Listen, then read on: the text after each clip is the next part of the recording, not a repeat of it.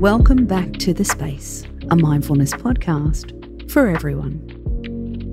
Have you ever had a happiness hangover? Even if you haven't called it that before, we bet you felt it.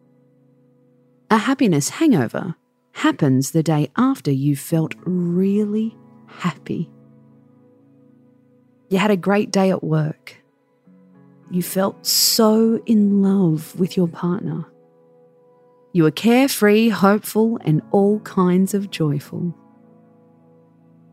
So why does the next day feel like a come down?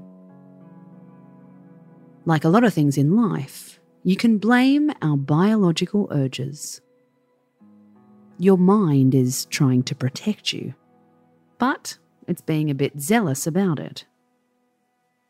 Notice what thoughts are coming up in your brain. Do you feel under threat because of your happy feelings? Does any of this sound familiar? Don't get carried away. You know it's not going to last. We bet you feel even worse tomorrow. Don't get carried away with yourself. How can you start to challenge that thought process?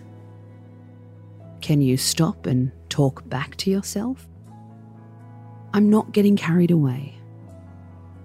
My happiness is as real as my sadness. I'm going to enjoy it. I'd rather feel happy today, even if I do feel sad tomorrow. I'm not getting carried away with myself. I'm following my feelings, and my feelings feel real to me. Think of it this way. Do you ever stop and question your sadness? When you have a day that's full of worry, do you ever devalue it in the same way? Maybe you should. Don't get carried away with your sadness.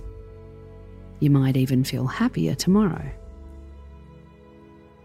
Next time you have a happiness hangover, don't just accept it. Drink a glass of water, don't dwell on it. Realize that even if you do feel shitty today, that day of happiness was worth it. Trust your happiness in the same way that you trust your sadness. It was real. You felt it. There will be many more happy days in your future. Space out.